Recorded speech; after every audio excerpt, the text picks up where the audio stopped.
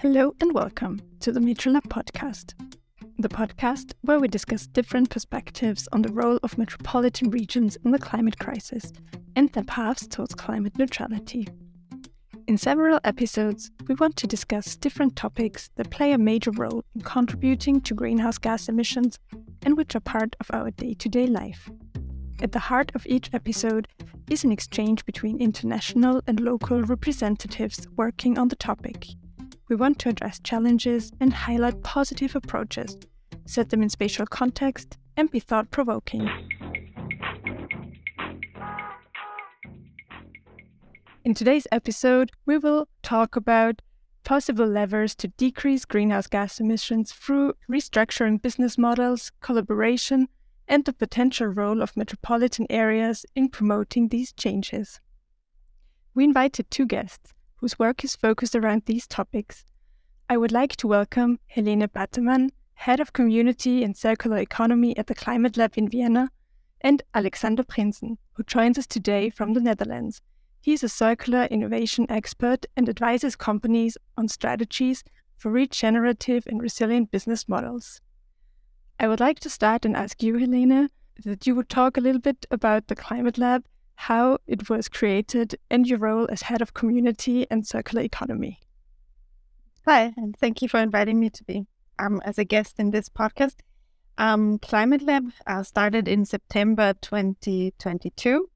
It's an innovation space in Vienna that brings together a vibrant community of climate pioneers, cities, but also the ministry and big industry players to really have an impact on climate neutrality in Austria. The idea was created 3 or 4 years ago together as an impact hub as the owner of MetroLab, EIT, Climate Kick, and Wien Energie, the Austrian's largest energy provider. And they had the idea to create a space where people can come together, where we can foster innovation and collaboration. My role as a community lead is a very nice job to talk with a lot of cool people and find out what their needs are, how we can help them as a community and bring them together in curated events to foster the collaboration and innovation. And for the circularity, we have additional to the climate neutrality focus, we have also our mission to support the rollout of the circular economy and the circular economy strategy in Austria and support this with events and programs. Thank you very much. And Alexander, can you tell us about your work as a consultant? Maybe a little bit about your path into this career and what kind of companies you're working with. Yes, thank you. First of all, Marie, it's a pleasure to be here. Thank you for inviting me. A little bit about me and what I'm doing. I'm founder and managing partner of Scope Matters. We are a group of innovation and transitions experts, and we assist our clients to adapt towards more resilient business models. And what we do is we help our clients bridge ecological thinking with economic doing. And we do that by applying systems thinking to each challenge. And our clients are large, small, medium enterprises, consultancy agencies, architects, urban planners, governmental organizations. And as such, we operate inside value chains in all industries and service sectors. And you asked me, Marie-Therese, about my path towards where I'm now.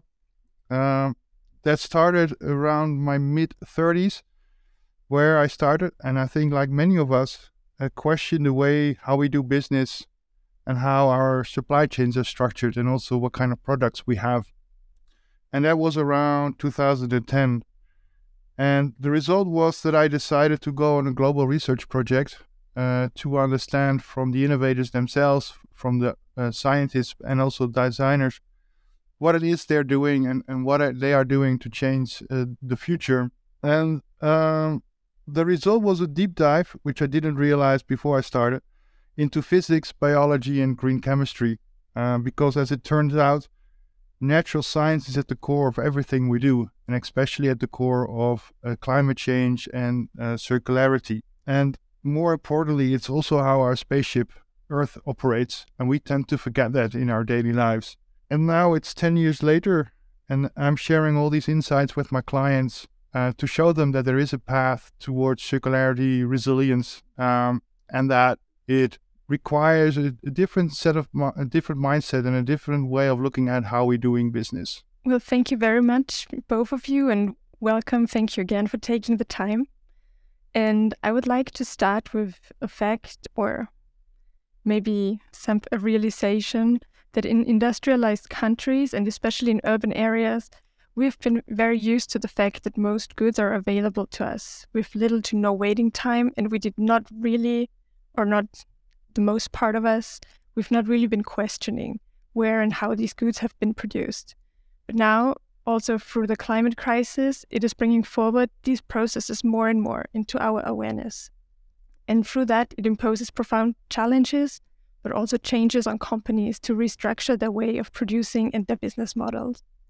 So in the Climate Lab, you mentioned you're working towards connecting companies, startups, and innovators to work together across industries and sectors. So, Helene, how are you fostering innovation and initializing those profound changes necessary within your community? And where do you see the biggest benefits of those collaborations already, maybe today, but also for the future, for people in your network to reach their goals, their climate goals or climate neutrality goals?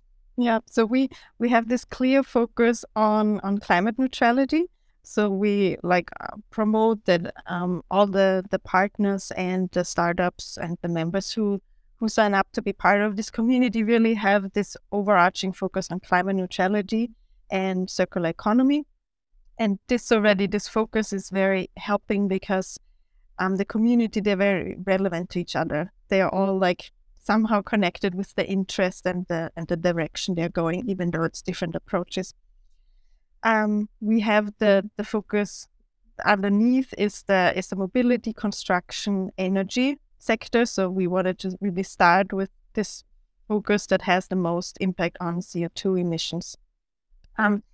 Then what the benefits are is we establish a culture that is really collaborative and innovative, and we all the new members and partners, we have onboarding sessions with them, and we have a booklet where we show what our mission is and what our manifest is, and that we want to be an open, collaborative community that helps each other and that learns from each other. And for this, we have regular events that also make it really happen, not just on paper, but in reality. And so we have every week a community event where we just come together in an easy way, with a little bit of food and coffee or drinks. So either breakfast or lunch, and we try to include the principles of this community into this. So we have at the lunch, we always ask the community member to share some knowledge that we can learn from each other. At the breakfast, we always share challenges from the community and ask the community to brainstorm together. So and then we have deep dives, as we call them, event series where we try to go into the topic of energy, mobility, or H2 or something specific, the topic to really dive deep and learn what the community knows about this. And we also asked about the benefits, or I talk with a lot of community members, and I get a lot of positive feedback that it's really cool for them to meet new people and get inspired to look deeper in this, read this book, see what other companies are doing. So this exchange and meeting people that they usually wouldn't meet is a big benefit. Both of you, in general, in your experience working with these companies, is it always easy or always very helpful for them to work together across sectors? Or are there problems that surface that don't make it possible, even when the idea and the intentions would be there? It is all about a coalition of the willing. And that is what collaboration is about. Do you trust each other to do something new? Do you trust each other to move in a certain direction? If you're in a network where people put all the cards to the chest, innovation will not happen. It's only in a let's say community where the partners want to move together forward. That is where innovation will happen, and that's where companies or conglomerates will overcome the issues. because to innovate is not easy, and the challenges we face require restructuring of regulations, restructuring of legislation, restructuring in the way how we do business, restructuring our technological challenges, and that requires that everybody has a dialogue. And we tend to be comfortable with a discussion. Only in a discussion, it's always yes and no, and it's never yes and. And only in a dialogue you build upon each other. And currently in our society, if you see with the transitions happening on so many areas, polarization is an outcome of those who are not willing to move forward and are willing not to change.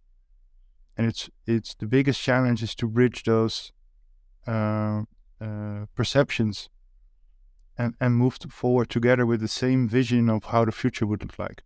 Yeah, I would also like to add, I think a lot is inspiration and seeing what other people do, being motivated by information events and exchange events where there's not yet really collaboration on a deeper level.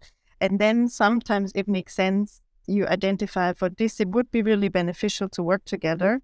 And sometimes you take it then home to your company and say, why not take it on internally, this challenge? But I think that's also a big benefit, even if it doesn't end up in a collaboration between two businesses, but just the inspiration and then bringing it forward in your own company. But the main reason for the Climate Lab is also what Alexander just mentioned, that for the big challenges, we can't solve them within a sector or within a company, no matter how big it is. That needs this exchange with more innovative ideas from small startups and from other companies, and learning from different sectors and applying the things that make sense on your own. So I think there's many wins that are not happening in a merge or in a joint project. And to go to the next topic, in companies, it's often about economic growth. I looked it up in the Cambridge Dictionary, and it is referred to an increase of economy of a country or an area, especially on the value of goods and services that a country or an area are producing. So it is often referred to when talking about the state of an economy, or even is an incentive for decision making. So we were wondering, to what degree should economic growth influence the decision for business models, and is economic growth hindering or enabling our aspiration of a future that is within our planetary boundaries? You're asking macro and micro economics, so it's important to distinguish them. Have you also looked up what the word economy means? From Greek, it actually means bookkeeping of the house. So if economics means bookkeeping and our house is our planet, it's about the bookkeeping system of our planet. And then you're talking about basically molecules and how the molecules move within the planet. And then it's also the link to planetary boundaries is quite easily made as a result. Interesting enough, it also refers to how nature is running its bookkeeping system. And if you look at growth is sort of a measure how much we produce. And then you can have the question that what we produce in a linear way turns out to be a lot of waste. So the more waste we produce creates economic growth, which is strange in a sense. And if you look from a nature point of view, nature grows always, and yet in abundance. And economics, especially from a micro point of view, wants to create scarcity, wants to move to monopoly, bigger, biggest. Nature does not have that. And nature strives for biodiversity, for abundance, and growth is a result of a complex system with a lot of interaction. So there is a let's say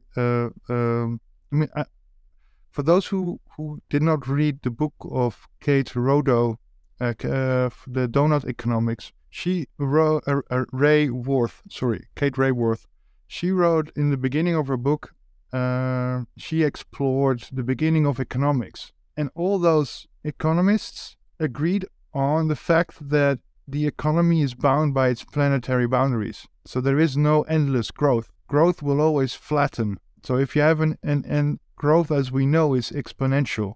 So if you have an economic growth annually of 2%, an economy goes out of control. If you look at nature, nature goes out of control also when you use exponential quantities and volume. So check and balances is important. And when is big enough? For whom? And there are economies who have a GDP of 0 and they are thriving, only not by the economic standard. Using economic growth is not anymore the right measurement, because we know that our economies are flattening, and we have already done everything we could do. We forgot to reuse our waste streams, and that is cascading into climate change and all the other issues we are facing now today. And when exchanging or talking to the companies you two are working with, and when you tell them this like this, is this something that is accepted by them?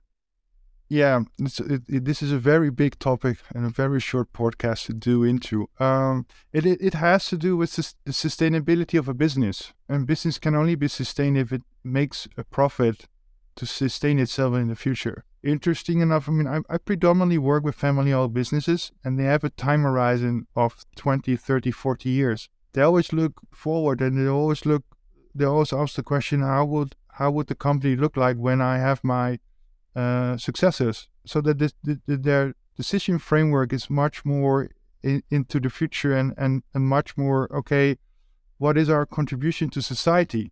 They have much more ethics in them. And then growth can be in more product diversification. If your portfolio is strong and broad, you always can move with the economic upturn and downturn. Because then the demand for a certain product type is less, then we can move towards another one. They are more resilient in that way. And if you look to corporates, which most of them have stocks that traded on the stock market, they tend to focus on the short term. I mean, their return on investment is maximum 2 years. You cannot do circular innovation on an ROI of 2 years, because it requires much deeper technological transformation, and they are not able to do that as such. And for them, growth is more market share, higher prices, getting the population addicted to certain products, selling more for higher prices. Yeah, that has worked for a very long time. Only today we're starting to realize that a lot of these, MBA type of managers is backfiring. Our bodies are getting polluted. Our agricultural soils are getting polluted. Pollution is now an outcome of the way we tend to run business, especially from a corporate point of view. And then you start to question the notion of growth. Growth has led to this, so maybe we should move away from getting bigger. Maybe too big is not the solution.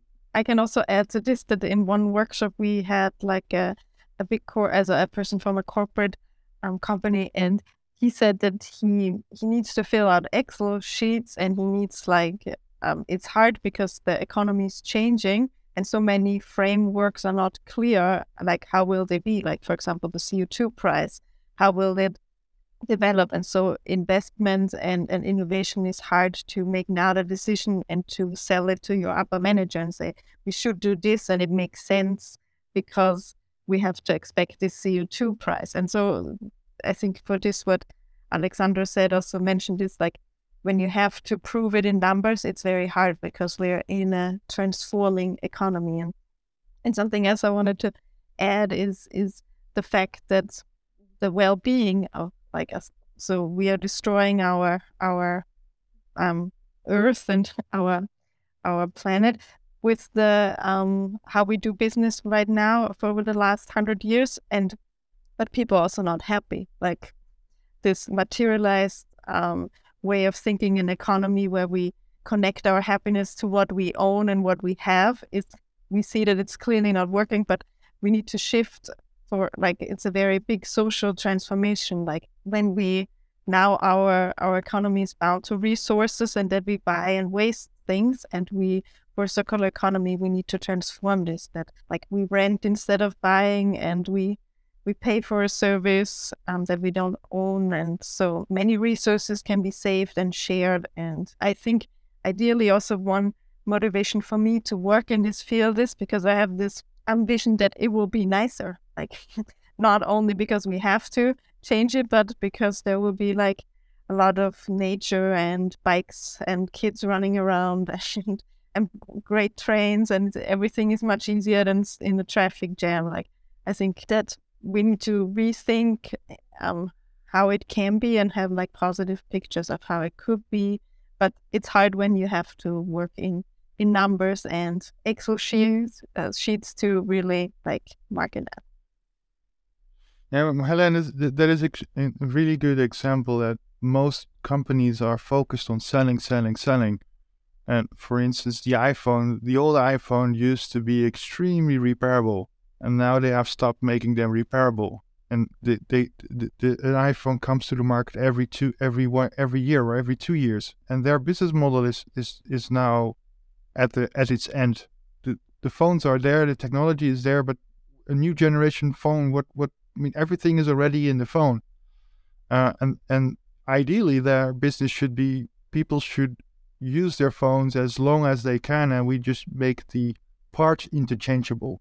I find it ridiculous that I have to throw away my iPhone after the software will not update anymore to a newer version. It's a really good functioning phone. Everything is still there. Only the software is holding it back. And then where do you leave the phone? You have to throw it away. These are very strange things that business is taught that selling is the only way for a sustainable business model. Sell as much as you can and find new upgrades. Convince people that a new phone is better than the old one. The marketing departments are also a big problem of this whole issue where we are in now. They tend to give you a feeling that certain things are better than other things, but you can question that today. It's what Helene said. Our well-being is not defined by what we have; it's defined who we are. Yet business economics is defined by what we have, because then you can show off that you are different. And yet we're all the same. We all have microbes, fungi, viruses on our bodies, inside our bodies. We are a natural operating system, and materialism is not really doesn't add anything to that. And then if you extend that, go to the ancient civilizations like the Maoris or the Aboriginals or the Amazon people. Their well-being is defined by nature. What they see, what they hear, what they learn, how they engage with that. That is for them materialism and the profound knowledge they have. Aboriginals have stories going back, I think it's 100,000 years. They know what happened 100,000 years ago through the history of conversations. Westerns don't know anymore. You're happy if you know your grandfather, but further than that, we cannot go. If you go in Africa, they know their ancestors still. So it's also the more Western society becomes, the less they are attached to their past, and the more they tend to forget. And marketing tells us that forget your past, move to the future, and get as much as you can. And when you talk to the businesses you're working with, do you have like main pillars or the characteristics of a regenerative and resilient business model? Helene mentioned it in a I think you used the word common sense, but it is common sense. Everything is logic reasoning, and just apply common sense. Physics, biology, and chemistry tells and defines us everything we need to know. The word sustainable means the ability to sustain, and it contains operating criteria, design criteria, how things should be, and it's all derived for how nature operates. Don't make stuff that cannot degrade. Nature makes everything that is able to degrade. Wood takes time to degrade, So it designed fungi to do that work. A fungi takes 20, 30 years to break down an old piece of wood. But eventually it will break down because the lignin is the tricky part. And only fungi can break down lignin. We design chemicals, polymers, which cannot break down under natural circumstances, which is ridiculous. We have now PFAS in our body, we have PET in our body, we have all the shit in our body because we designed it to outlive ourselves. Now it actually is doing, which is ridiculous because plastic needs how long? Packaging material needs maybe a week, 2 weeks to go from the producer to the consumer. Then it can be gone. So we should stop designing for eternity, but we just should design for the short cycle it is purposed for, or let it degrade by sunlight, salt, or other chemical interactions that normally polymers will break down. And it's not much more difficult than that. I did a keynote for the Dutch Turf Association, artificial turf. And what I learned during the research is that actually there are chemical engineers who now redesign fossil fuels into biodegradable polymers. And fossil fuel is bio-based. I mean, originally it is from algae or trees, swamps. That's where it comes from, gas and oil. It is 100 bio-based, and we synthesize it to 100% non-bio-based. So we can do it.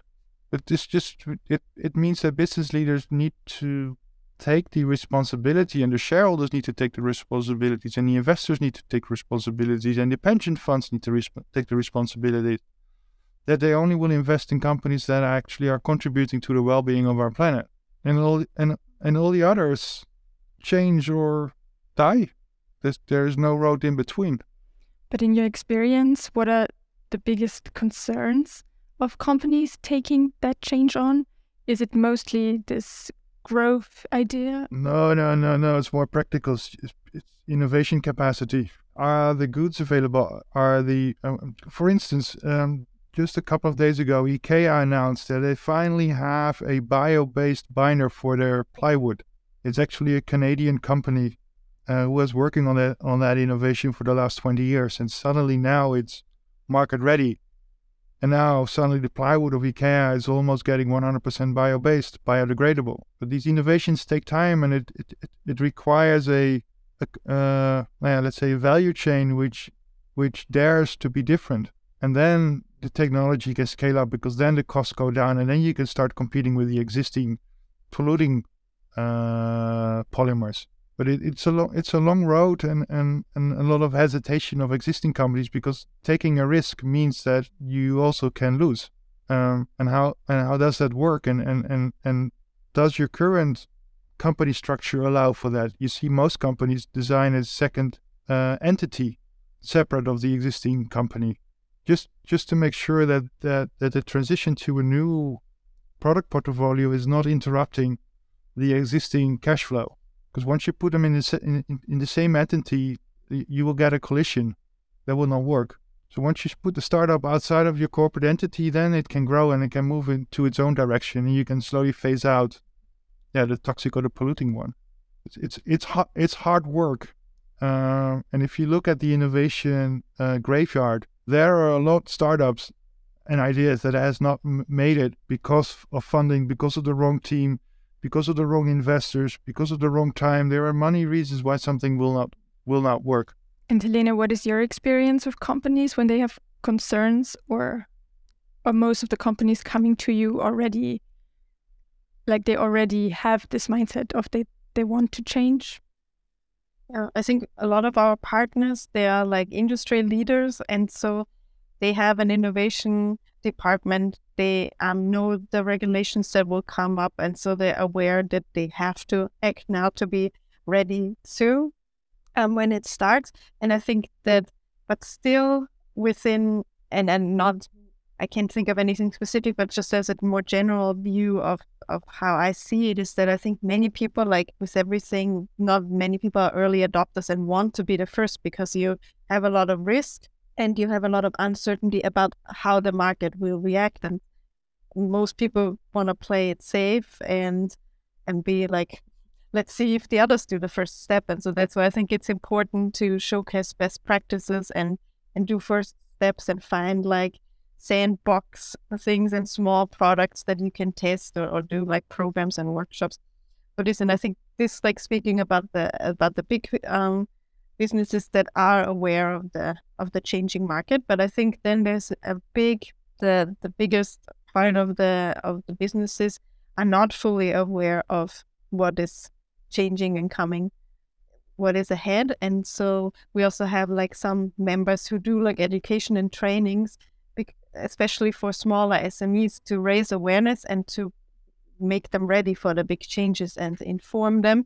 And as Alexander said, that they are more able to then react once you convince them that it's important for not just their children and grandchildren, but also for the existence of their company, that they have a big advantage if they already now deal with it and invest in that innovation, because then they will be the first ones who can react once like CO2 prices are changing or things like this.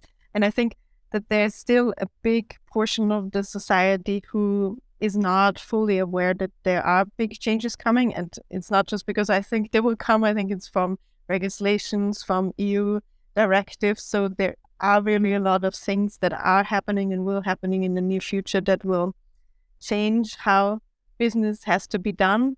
And so, yeah, I think that's the opportunity, but also the challenge for people who's doing the first step. Yeah.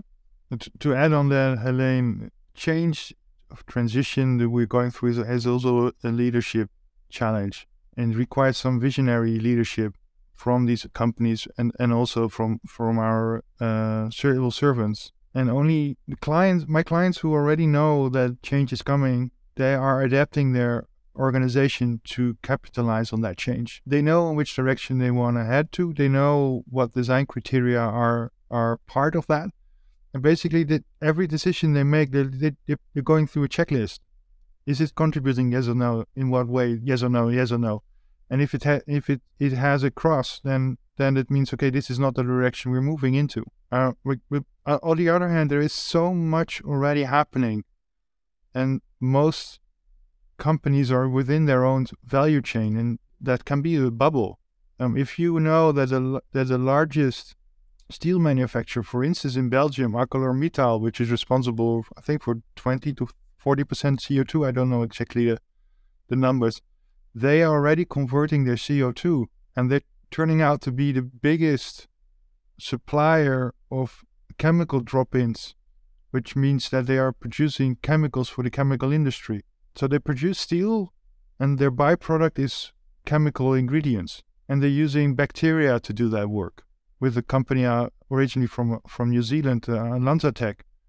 And they can produce almost 25 chemicals, that bacteria. So CO2 suddenly is not an issue anymore. They produce steel, and all the flue gases goes to bacteria, and the bacteria turn them all into chemicals. And then you add a chemical company to it, and it turns into, now, for instance, PAT or whatever you want. And then the question remains: do you want to still burn fossil fuels in the way that we're doing now, and having all the issues of finding fossil fuels? But that is a different question, a different narrative. But the whole challenge about climate change, and you're calling it emissions. If you just use common sense, wasting molecules is the stupidest thing you can do. Also from a business perspective, you already paid for it and you're throwing it away. That is stupid business. Those entrepreneurs who are smart are turning all their waste streams into a new product flow with an high value. So if you have a lot of emissions, or what reason or whatever, you convert your emissions into chemicals and turn the chemicals into products you can use again. And preferably polymers you can biodegrade again. But that's a material science challenge, and we can do that. That's already known. So basically, climate change is sort of like the in Dutch we say tik tegen je neus. We walk against the window now. Nature's just telling, okay, you guys, you just screwed up, and we're moving in our direction, because that's how system dynamics works in nature. and you guys just figure out whether you're going to survive or not. And if you convert emissions, wastewater, and solid waste into products again, you close the material loop. We don't need more new fossil fuels because everything is already there. If you increase the speed of the molecular flow, there is enough for everybody. It's only the business model of producing, wasting, selling as much material to humans, that model is moving away, is losing, because we do not need more stuff. We do not need 5 smartphones. We only need 1 smartphone, one bike, whatever, and then you can do your calculations. That's how much you need. And mobility is another issue, because you know what the fun part is?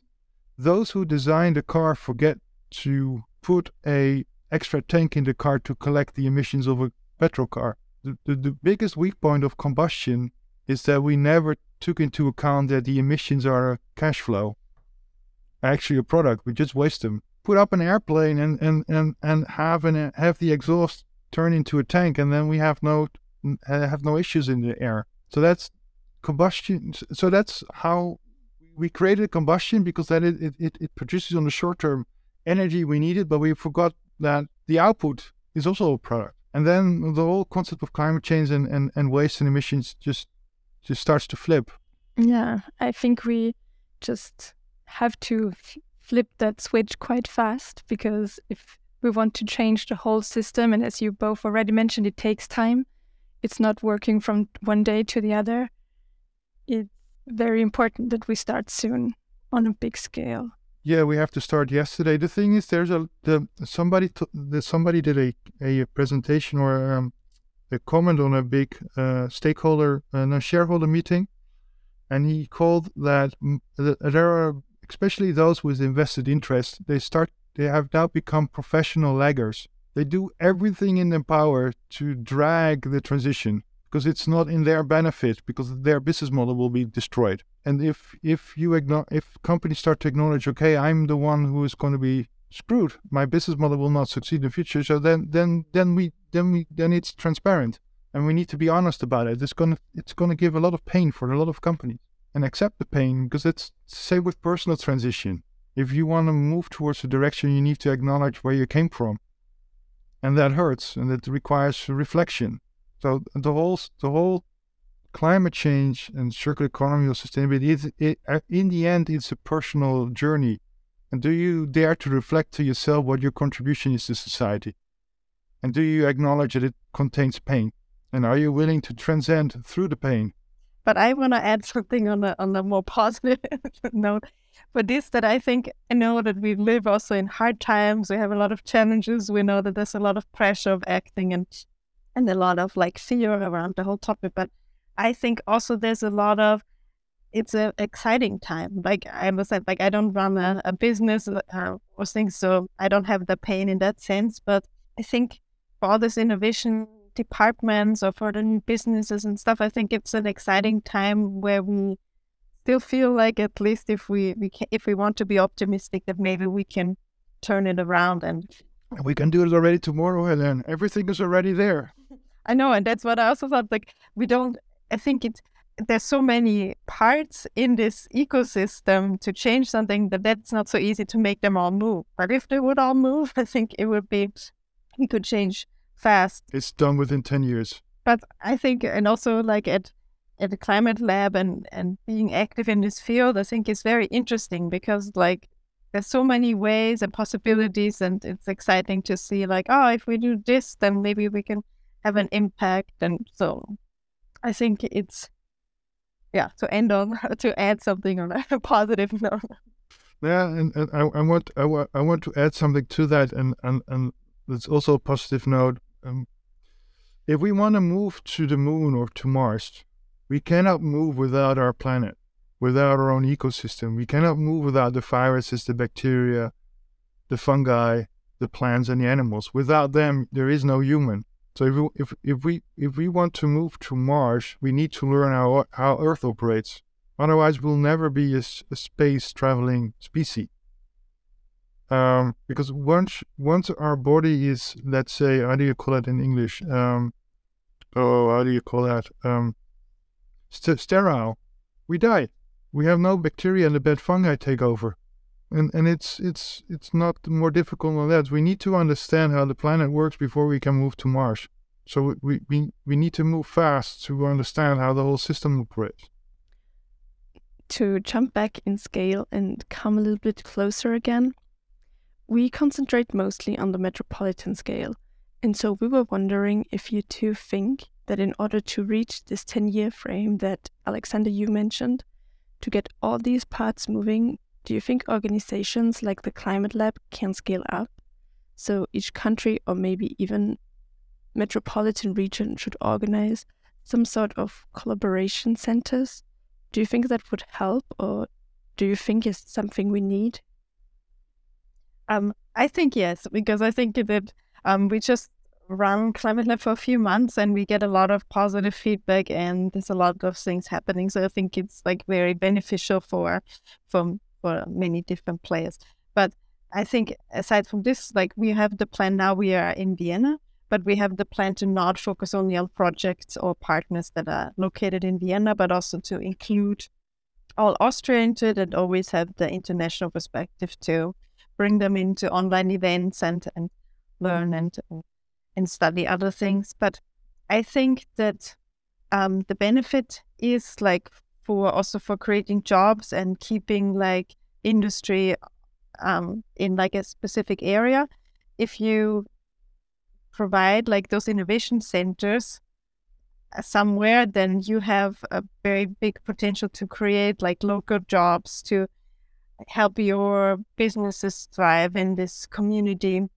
Because as we discussed in this podcast, there are a lot of challenges right now and also in the near future ahead, and without innovation we won't be able to tackle them. So I think providing space for innovation and connecting it with corporates but also with SMEs, as they are the majority of the economy, like I think it's very important to provide spaces like this. And after the pandemic, I think the quality of having really a physical space where you can laugh and drink coffee and meet other people has also a very big quality that we shouldn't underestimate.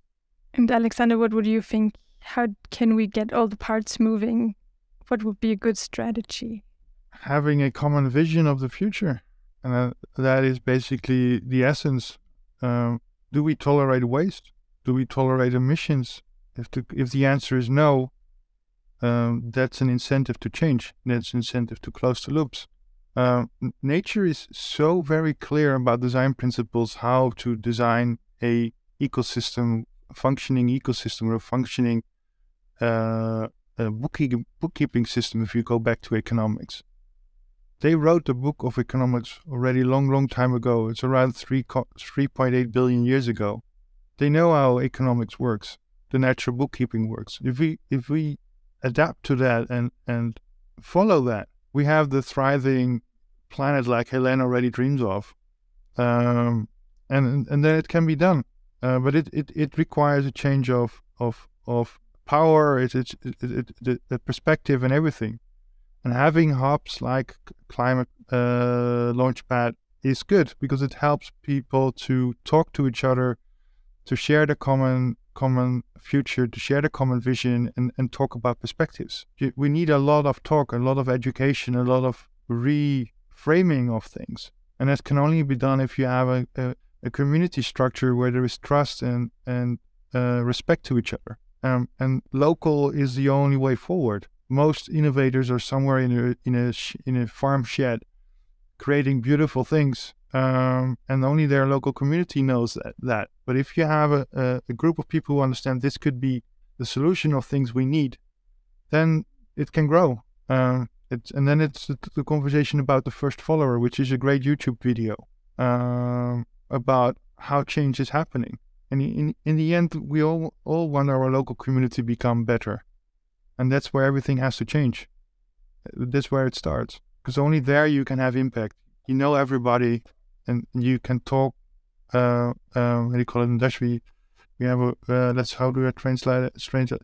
Then everybody has its responsibility and everybody is accountable for that. in today's micro and macro economy, we're not accountable for the shit we produce. And that needs to change, and that can only be changed by legislation. And legislation is coming very fast from the European Union. And interesting enough, they tend to start following the design principles of nature. Those companies who have no waste have no issues with the European directives because they're already compliant with that. Everybody who's not compliant has the problem now.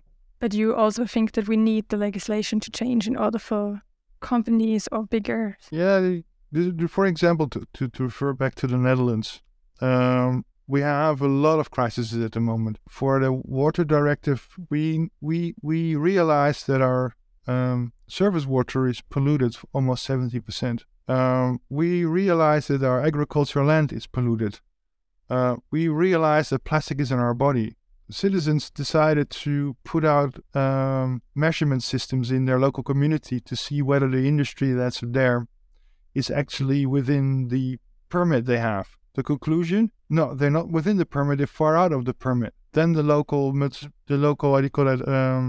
environmental agency had to review their models and said, okay, indeed, you guys are right. And now the legislation is the permit is getting stronger and stronger, more stricter to the company.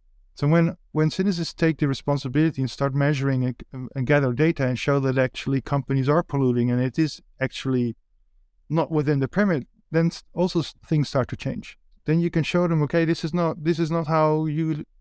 your license to operate. So it's a two-way direction. Take your responsibility as a citizen and have a conversation with companies and show them whether they are not within the permit or not.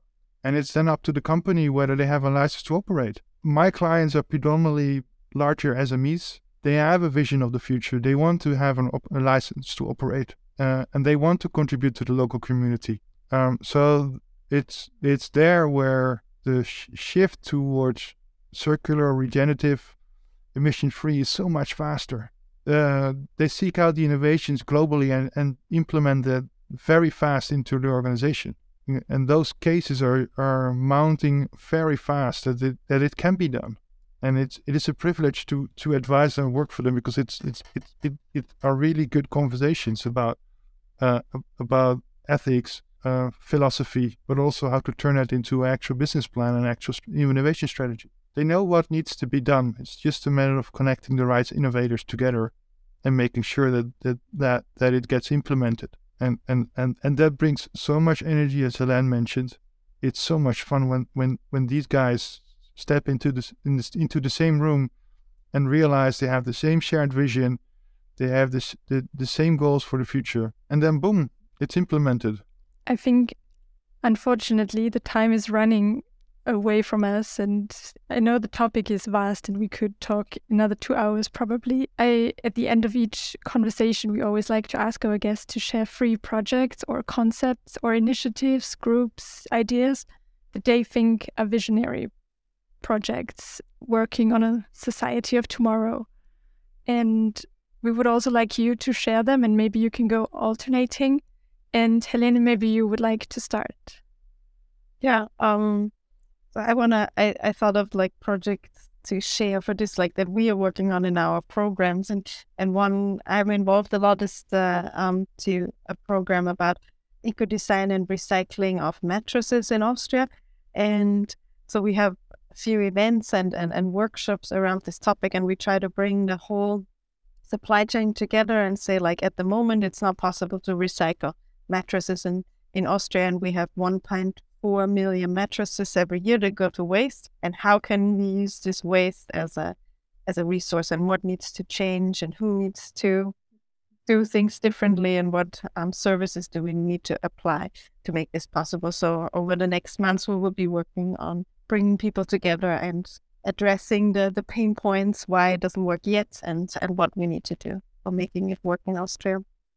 Thank you. Alexander, would you like to go next? Yes, a very famous project. It's called Las Gaviotas in Colombia. They have reforested over 4,000 hectares and regenerated the Amazon forest, which I think is 1,000 kilometers away from the Amazon forest. And it's a small community, and they showed how to be resilient use everything the forest produces, strive for biodiversity, and innovate as much as they can. They have created everything themselves. And it's even for the UN, it's one of those, it has been one of the flagships of how a local community can transform a savanna back into a forest. And Las Gaviotas in Colombia, if people do not believe that reforestation is a solution, dive into that case, and then you will discover that there's so much, that reforestation is so much more that can bring us. I mean, even the rain came back, and the water levels turned back. It produced the cascading of opportunities and resilience back to the local community. So that was project 1. Okay, my project 2 is also something that we are working on and being involved, because I feel like I have the most knowledge to talk about it, is a repair hackathon. So we work together with the Viennese Repair Association. And so they have like 150 repair shops in Vienna that are so we need repair for circular economy, like to make products last longer, not just from the design, but there will always be the repair part. And it's a very old craft that is also, many old people are working in this field. It's not like very attractive field for, I finish like my education and now I become a repair shop. So it's not so, over the last 50 years, it got not very common for young people to aspire. This is their job. And so I think there's a big challenge in bringing innovation and technology into that field, because it's critical that we will have it in the future. And so we will do a hackathon together with the repair people, and I know a few of them, and many of them are retired and they still work in their shop, and to bring them together with innovators and tech people. And so I'm looking forward to that result. Thank you very much, Alexander. Maybe second one? Yeah, the second flagship is the island El Hierro in the Canaries. They are completely energy independent. They are food independent, and they realized this. And they are freshwater independent. And how did they do that? They used windmills and water reservoirs. They turned all the local food waste into compost so they can produce high quality, high nutrient dense food for the local population, but and also for the local canary and export. And they are using electric cars as batteries as an additional to that. And they're using solar and wind to produce hydrogen. And as a result, you also can desalinate water. The beginning was one mayor who decided this island has to be self-resilient. And he had the help of a lot of smart people over the years. And this is the only island in the world that is completely 100% self-sufficient. Yeah, as a third thing I want to mention, it's not really a project, but I thought it's something that is also a different perspective. Like last week, I was at the global climate demonstration on Fridays for Future, and my 11-year-old daughter was also there. And I thought that in the comments I saw on our LinkedIn post about like joining us for the demonstration, I thought that I saw many posts of people who said like usually they don't like to go. It's not their comfort zone to go to a demonstration. But this is such an important topic that we all need to like go there. And I think this is something that we should be aware, is that we all need to show like on different levels that we want it to happen now, and that more and more people should go that are not like, it's not in their bubble, but to make a statement to also go to like demonstrations. And the third project, I have to make a choice because I only can bring 3, and my list is way too long for that. But I've decided to give the flagship project Novamont in Italy. Novamont decided 20 years ago that they want to change the chemical industry, move away from fossil chemicals to green chemistry. And it's the only country in the world where all the oil refineries have converted themselves to bio feedstock. It's the only country in the world where they are turning degraded agricultural land back into production using non-food feedstock. And it's the only country in the world where they are creating bioplastics which are biodegradable. And this can only be done because the whole industry, just the whole chemical sector decided, okay, fossil fuels is not the way forward. We're going to move to bio-based. And all the stakeholders have decided that that's the only way forward. And it's the biggest concentration of bio-based innovators in the world at the moment. And they're producing a lot of great, amazing stuff. So they're connecting bio-based with agriculture and local communities. Thank you. With this inspiring projects and actions, I would like to end our conversation. And I want to thank our guests, Helene Pattermann and Alexander Prinsen, for taking the time. So we talked about the main levers for decreasing greenhouse gas emissions in the industrial sector, new regenerative business models, and the role of metropolitan regions in promoting new climate-friendly business models. Thank you all for listening. This podcast is produced by the MetroLab, a collaboration of the partnering offices Supervene, Urbanism, and Coco Architecture, kindly supported by funding through the Vienna Business Agency. My name is Marie-Therese Schweighofer. You can find more information about us, the podcast, and other projects, as well as future episodes on our website, metrolab.design. We'll be back with the next episode where we will talk about the impact of consuming.